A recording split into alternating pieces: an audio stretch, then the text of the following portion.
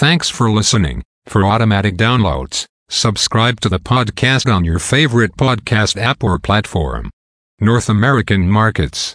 S&P/TSX was down on the week by 430.75 points or minus 2.12%.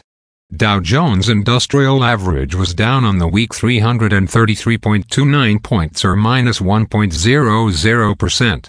Nasdaq was up on the week by 494.92 points or 3.59%. The S&P 500 was up on the week by 13.47 points or 0.32%. VIX Futures was down on the week by 0.62 points or minus 3.13%. Overseas markets. The Nikkei 225 in Japan was up on the week by 107.96 points or 0.35%. The China CSI 300 was down on the week by 93.59 points or minus 2.37%.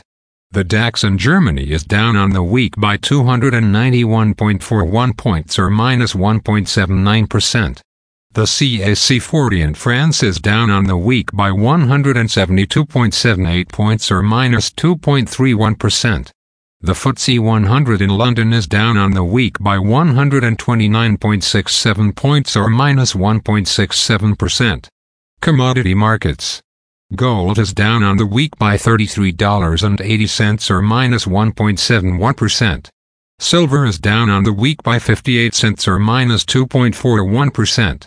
Crude oil is up on the week by $1.18 or 1.65%.